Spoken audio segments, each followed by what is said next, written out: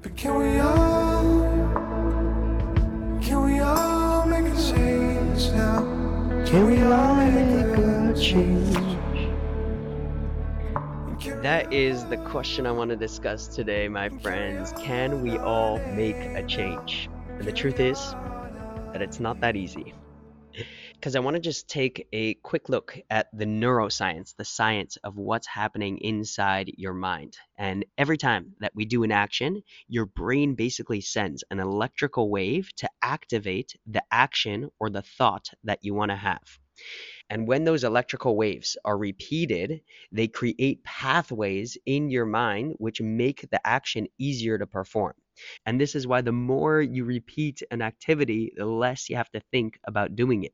Your brain has basically formed these pathways in your mind, which makes it easier and easier to repeat.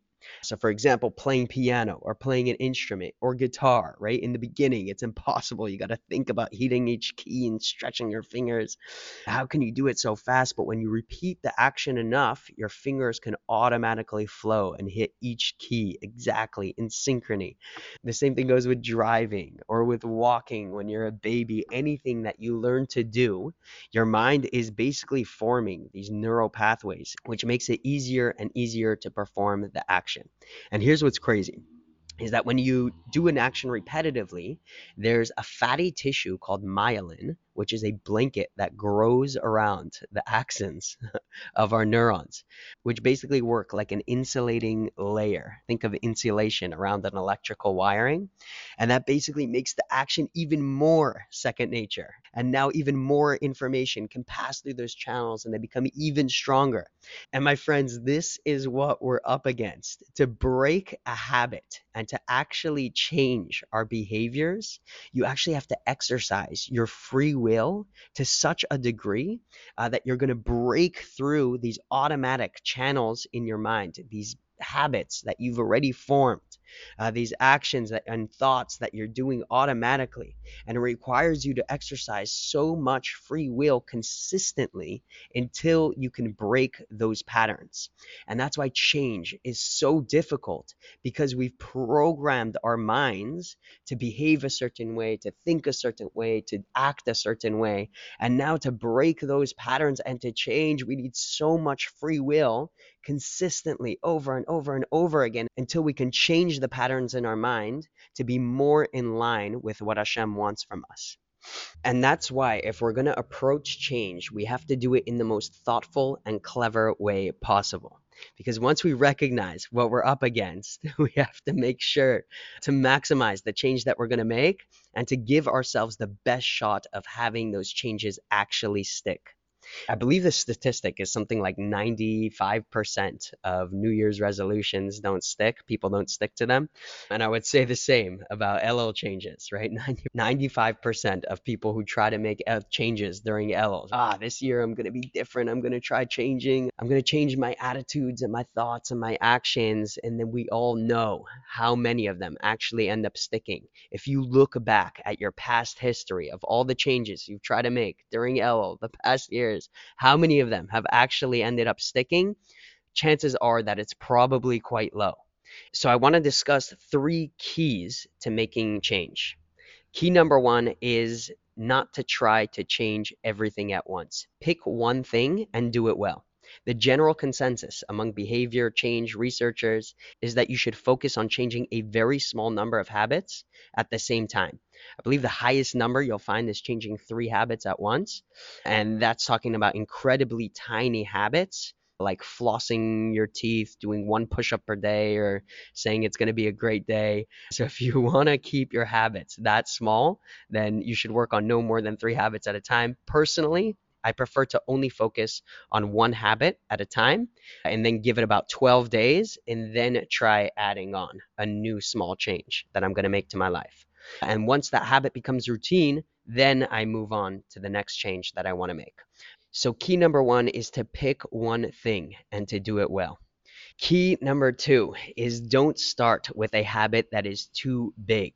New habits should be non-threatening. Start with a behavior that is so small that it seems easy reasonable to do each day. So you want to learn more Torah? Work on the first 5 minutes after you wake up.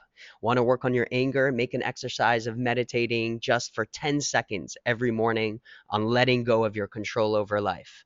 Want to concentrate more during davening? Work on not starting davening on the way to shul and being fully ready before you start the first bracha.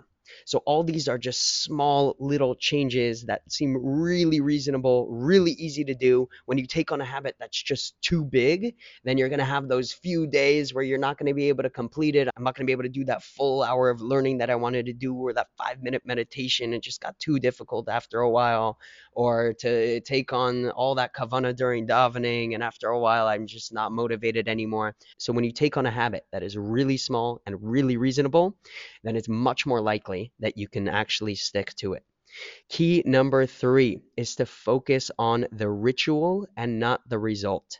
We want to focus on the behavior, not the outcome. Because in the beginning, you're not going to see any change. When I made a habit out of valuing people, I was laughing at myself in the beginning. But after 6 months, I was able to look back and I couldn't believe how much I changed. Small, consistent changes always add up. Let's say you decide you need more financial stability and you start making your morning coffee at home and automatically transferring $5 into your investment account every day to build your financial future. In a year, you'll have saved around $1.5 thousand, which will now grow with compound interest. So if you did that for 30 years, right, those $5 a day for 30 years and earn 10% per year on your investment, which is very reasonable. If you put your money in the S&P 500, on average, you'll earn 10% per year. But after 30 years, you'll have $343,000 in your account. But what's even greater than that is that now you built into your subconscious an attitude of saving money. And if you can forgo your coffee, then you can forgo your new pair of shoes, or ordering takeout food for the night, or that Uber ride. And in the same way, let's say you'd want to make a goal of being kinder to people, and you make a small habit of messaging one person every night, something kind, considerate. Hey, John, thinking of you. You're amazing. So in the matter of a year, you'll have a completely different way of thinking about people, right? Not only is that going to change the way that you're interacting with people, but it's also going to change your subconscious, the way that you're thinking about people subconsciously, and that is going to have a compound interest effect. So the key to making real, lasting change is to pick one thing and do it well. Don't start with a habit that's too big. Make it reasonable and non-threatening, and to focus on the ritual and not on the result. Looking forward to tomorrow, where we choose the small habit that we want to make.